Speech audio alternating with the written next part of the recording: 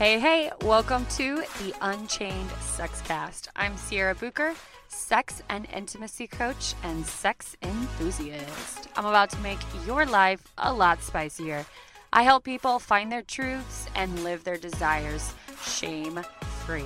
My goal is to break the generational and cultural shame around sexuality and sex, all while helping make your sexual experiences with yourself, partner, significant other in your life everything that you desire.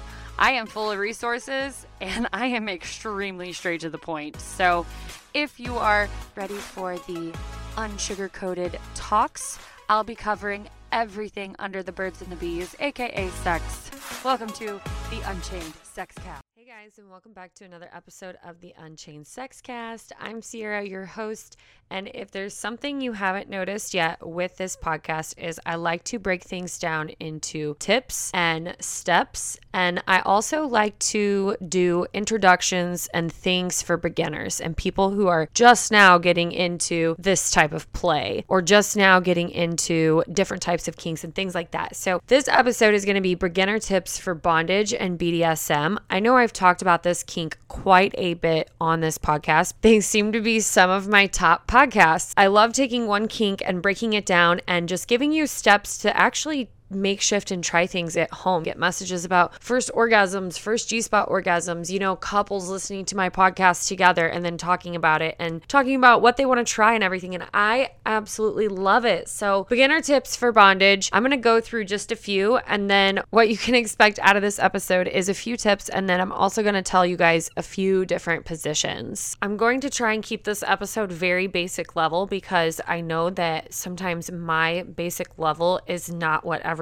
else's basic level is. So I'm going to try and keep this like very, very basic and very much introduction to bondage for beginners. First off, whenever it comes to bondage with partners, bondage with your husband, bondage with your wife, whatever that looks like, it's important that bondage should not be done with strangers unless there is heavy consent and pre-negotiated terms that have been talked out beforehand. This is not something you just engage with strangers. Even if you meet someone online, you're going to have terms that are negotiated. I know I have a lot of single listeners and a lot of people who are getting back into the dating world or in the dating world right now. A lot of people will put off experimenting with bondage if you're in this world because they don't know how to approach the subject. And how do you tell someone that you've only seen a few times, like, hey, I'm really interested in trying out this type of restraint system or bondage or whatever that is? Dropping some hints first to try and get the conversation going. What I always tell people to do is just drop some hints first. If you don't want to just come right out and be like, hey, do you want to tie me down tonight and blindfold me? Maybe next time for date night, just plan to watch an erotic movie. Maybe it's not hardcore, maybe it's a little softcore, but it has some different sex scenes or something in it that you know about, and just plan on watching it. Grab some erotic fiction or a DVD or something to watch and see what your partner thinks about the movie.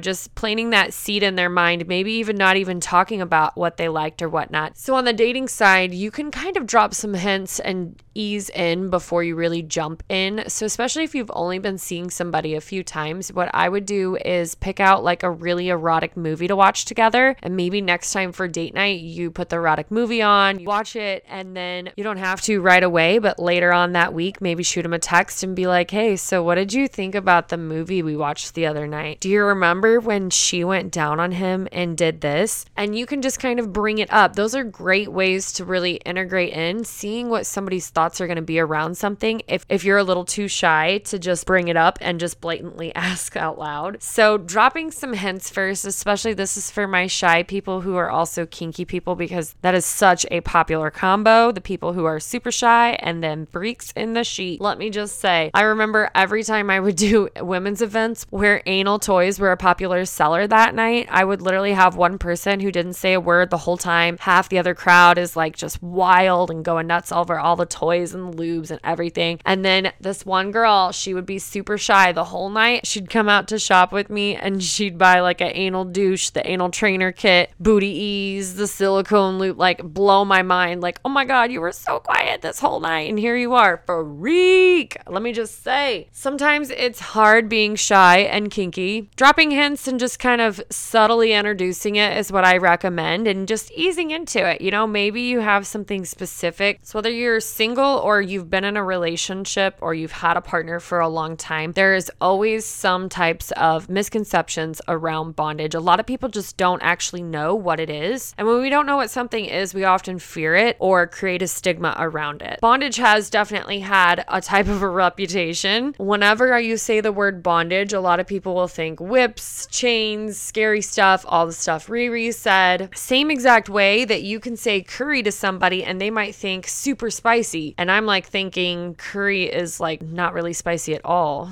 Also, when it comes to the BDSM world, bondage is kind of like the entry level. Like it's kind of like, you know, your bullet vibrator to all the different types of vibrators out there. And a lot of people have actually played with bondage and not even realized it. Like if you've ever had the fuzzy pink handcuffs, or if you've ever had a silky tie or something like that, or a scarf or something that restrained your partner, you've already played with bondage. Just because you've tried something once doesn't mean you have to keep trying it if you don't like it. I know a lot of people are like, I tried something and I didn't like it, so I'm never trying it again. And I just want to say, I have the 2 to 3 roll try for myself personally, because the first time could have just been like user error. The second time could be, you know, maybe I want to try this or shift this. I'm gonna give it one more go. And then sometimes the flat out, it's just timing, you know, like, and those 3 tries don't have to be like back to back to back. Like, I'm just saying timing wise. Sometimes that's everything. Sometimes you're not in the right mental space. Sometimes you're not in the right physical space. Sometimes you're not with the right partner. So if there's something that you've tried that you didn't like, don't give up on it. You know, maybe revisit it at a later time and see if it sparks your interest again. Bondage is definitely entry level when it comes to BDSM. So I feel like we're doing the entry level to the entry level because we're doing bondage for beginners. And the next thing that's really, really important for any type of bondage, BDSM, anything at all, of course, is the C word: consent, trust, and also communication. If you are not a clear or good communicator in the bedroom, someone who I would call consciously kinky is someone who is a clear communicator in the bedroom. They can communicate their desires, they can communicate what they need, and they can also tell you what they don't want. That is somebody who is consciously kinky to me. So it does not matter what level you are at and where you are in this journey, your bondage journey, exploring your fantasies journey, exploring your sexuality journey, no matter where you're at, there has to be a basic understanding of consent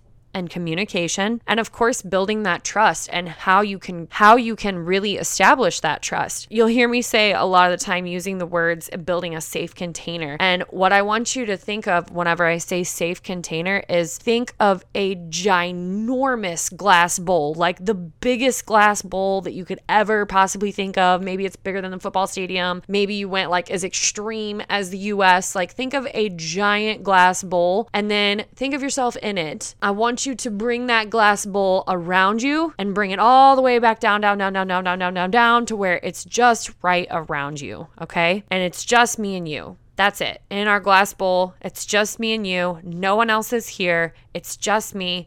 This is a judgment-free area. This is a safe area for you to explore, for you to ask questions, for you to be raw, for you to be authentic, for you to be gritty, for you to cry, for you to scream, for you to get pissed off. Whatever you need to feel, this is the safe space that is created right here. Whenever I say we're creating a safe space for partnerships, for sex, for intimacy, think of a very similar container. It's just you and your partner, and you know that you can trust them with everything you have, and you know that you can show them that vulnerable side of you, and that you can show them what your likes are and your dislikes and your desires. That's what I want you to think of. When we're in that safe container, that is when our bodies can fully relax. They can fully surrender to what we are experiencing, and it's going to take intimacy to a whole new fucking level. If you're like, oh my gosh, Sierra, you just spoke the most magical fucking words. You know, sometimes I just pull it out like that. I don't know what to say.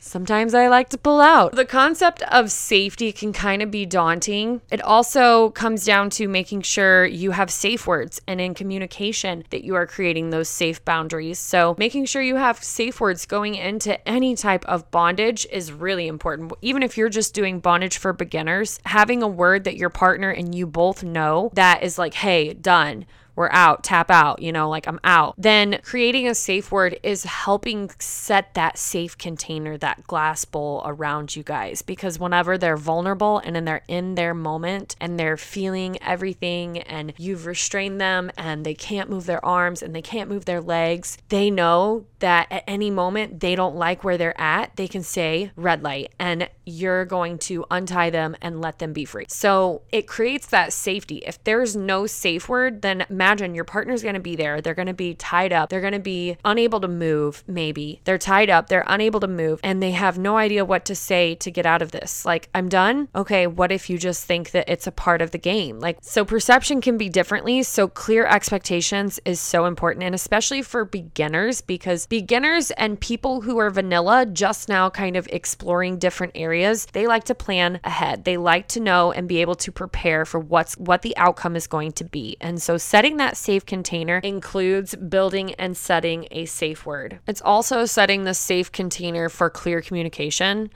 and talking expectations. What do you expect out of this? What are you wanting out of this? Making sure your partner knows, like, hey, the only reason I want you to tie me up is so that you can use my feather tickler on me. Like, that's the only reason. Like, talking expectations ahead of time is so important. So maybe you've tried and experimented with a little bondage. Maybe you're completely new. Choosing your position is definitely something that gets asked quite often, like, what position do you start out in? Like, how do you do it? Sometimes it's not even like what position, it's some people just saying, so how do you use this? And in partnerships, we feel pressured to label one person either dominant or submissive. How many times do you talk about couples and you hear somebody say, oh, I wear the pants in this relationship? That is the pressure of having to label yourself either a dominant or submissive. And with first timers in bondage, this is extremely irrelevant. You do not have to have one person or the other on top or on bottom or dominant or submissive. You also have to understand there is a third category to doms and subs. You can be dominant, you can be submissive, or you can be a switch. And a switch is someone who can switch from both roles. Sometimes it's very clear who is the more dominant and leading person in the bedroom or in the relationship, and sometimes it's not. And don't feel pressure to put a label on it. Experiment. If you're like, I've never really had control and he's never really had intentional control, like we've just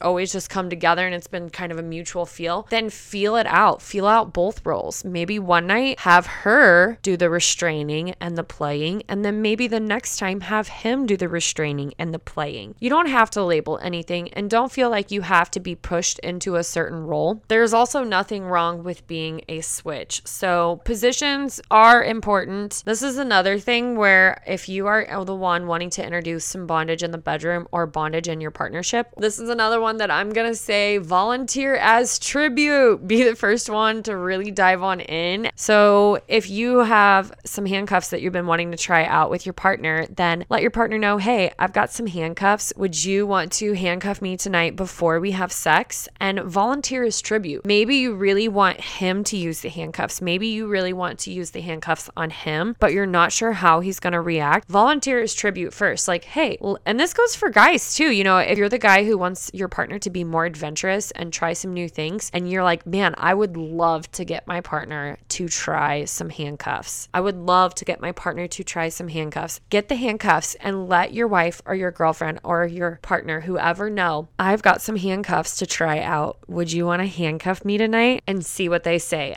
I guarantee if you volunteer as tribute, they're going to be so much more open to receiving it. And maybe they say no the first time, but try again later. Try again later. No does not mean forever. No just means not right now. I know we get super offended at the word no, but being in sales for 10 years, this is something that I taught my team like crazy, because you can't let somebody turning you down and somebody saying no affect you in sales. It's literally like, it's nothing personal. Most of the time, it is nothing absolutely personal, but no 99% of the time means not right now. I can guarantee you that. And being in sales too, I've seen the no turnaround time, like as in no, not this hour. I'm going to say yes in 2 hours, like, and then no as in not today. And they say yes next week. And then I've seen people say no, not right now. And then they say yes in 2 years. I've literally seen that work like clockwork. No means not right now. So don't be offended when your partner says no. Our brains are literally hardwired to immediately say no and reject things. We have to think things through logically. We have to let our brain run its course and do its thing. So when somebody immediately says no, it's just because they haven't actually had time to really think about what they truly feel in their body and in their mind. If somebody rejects you or your partner is like, no, I'm really turned off by that, or no, I don't want to do that, give it time, maybe approach it a little bit differently and bring it up again. You heard me mention positions earlier. I do want to make sure this episode has a few, so I'm just going to give you 2. And then if you want more positions, I actually have 10 bondage positions for beginners going out on my email club. So make sure you join my email club so that you get the inside scoop on all the extras, and follow my Instagram page, Inspired by Sierra, Sierra,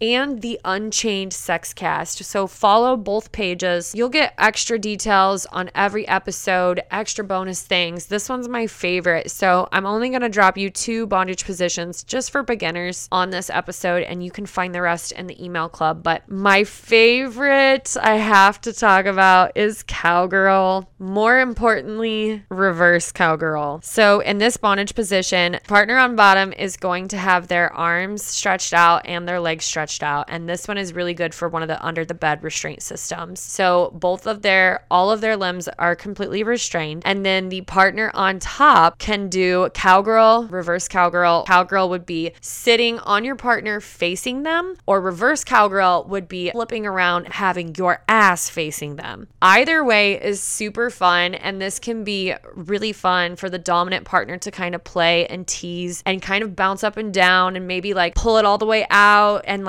get to where the tip's about to fall out, and then just sit down. Maybe get a little light feather or a small vibrator. If you're doing reverse cowgirl, you can get a small hand vibrator and maybe play with your partner's testicles. This position is so much fun, and of course the submissive partner can't fucking move. It's fabulous. It's fabulous. So the second position I'm going to give you on this episode is the spooning bondage. So this one's really fun. This one is involved in a lot of fantasies. So this is where you are in the spooning position, also known as the ragdoll position. So you're going to bind your partner's arms in front of them or behind them. This can also be really hot if it's behind them. And then you can also blindfold them for a little extra kink. But the spooning position, the little spoon is going to have their arms behind them. So in the 2 spooning positions, if you're going to do your partner's arms bound in front of them, then you can do like the true lying side-by-side spooning position. And if you want to put your partner's arms behind them, then this would be a great position for them to be like on a bed or something elevated, and you being in a standing position, kind of getting them from the edge of the bed. So those are like 2 very easy positions, the spooning bondage and of course the cowgirl or reverse cowgirl bondage. Super easy to try out. You can try either one of those positions with items you have lying around the house. I will say though, having a good sturdy pair of handcuffs is a must. Under the bed restraint system is like a staple to beds. Like that should just come with every single mattress, is an under the bed restraint system. That should just come with every mattress. If you're a mattress dealer, you should really take stock in that. I feel like you would definitely sell more mattresses if it came with the under the bed restraint system. Especially for that fad that came out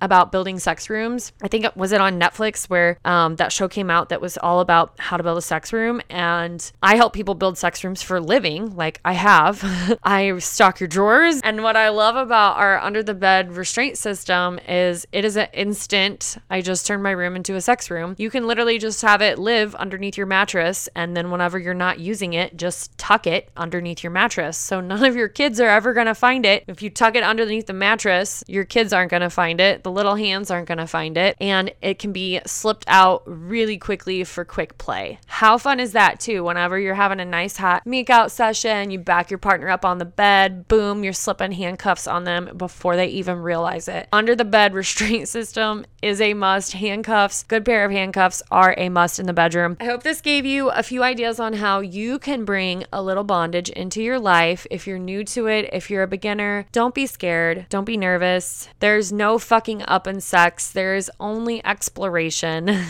You're going to learn what you like and what you don't like along the way. There is no failure in sex. And I tell people this, there's no failure in this. It's just exploring and it's just finding out what you like and what you don't like. This episode has the main things covered when it comes to bondage, safety, consent, communication. Those are the pillars. And then after that, it is all up to your imagination. If you love this topic and you are like, Sierra, I have been wanting to explore bondage and BDSM for a while now, then message me and let's talk about coaching. This is something I work with my clients to help build. We create your ideal world. I can help you explore this area shame-free and in a safe container, in our safe little glass bowl. If you've been wanting to look into this area further and you're like, but who would I ever go to and how could I even start? The answer is here. That is what I do for a living. I am a sex coach. I help people have phenomenal sex. And if bondage and kink is your thing, then you're coming to the right person because I am a high kink and this is one of my favorite areas to talk about. If you've been thinking about how to explore this area a little bit more, then let's have a conversation. Thanks for catching this episode. I'll see you on our next.